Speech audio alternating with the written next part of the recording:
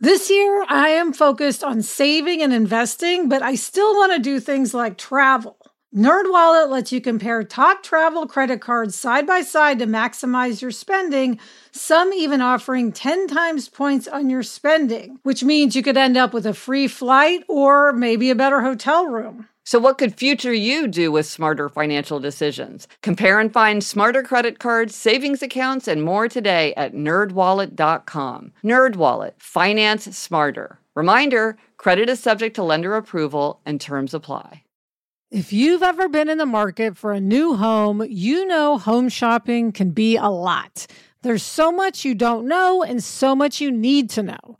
What are the neighborhoods like? What are the schools like? Who is the agent who knows the listing or neighborhood best? And why can't all this information just be in one place? Well, now it is on Homes.com. They've got everything you need to know about the listing itself, but even better, they've got comprehensive neighborhood guides and detailed reports about local schools. And their agent directory helps you see the agent's current listings and sales history. Homes.com collaboration tools make it easier than ever to share all this information with your family. It's a whole cul-de-sac of home shopping information all at your fingertips. Homes.com. We've done your homework. I'm Gretchen Rubin, and this is A Little Happier. I'm working on a book of aphorisms, which now includes not only aphorisms, but also proverbs, paradoxes, and lists of anything I find interesting.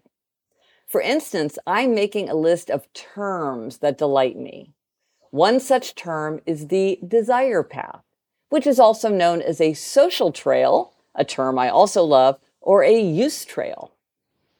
A desire path, or social trail or use trail, is an unplanned path created by human or animal traffic, and it usually shows the most convenient route between one place and another. A desire path often emerges when people take a shortcut between more deliberately created paths.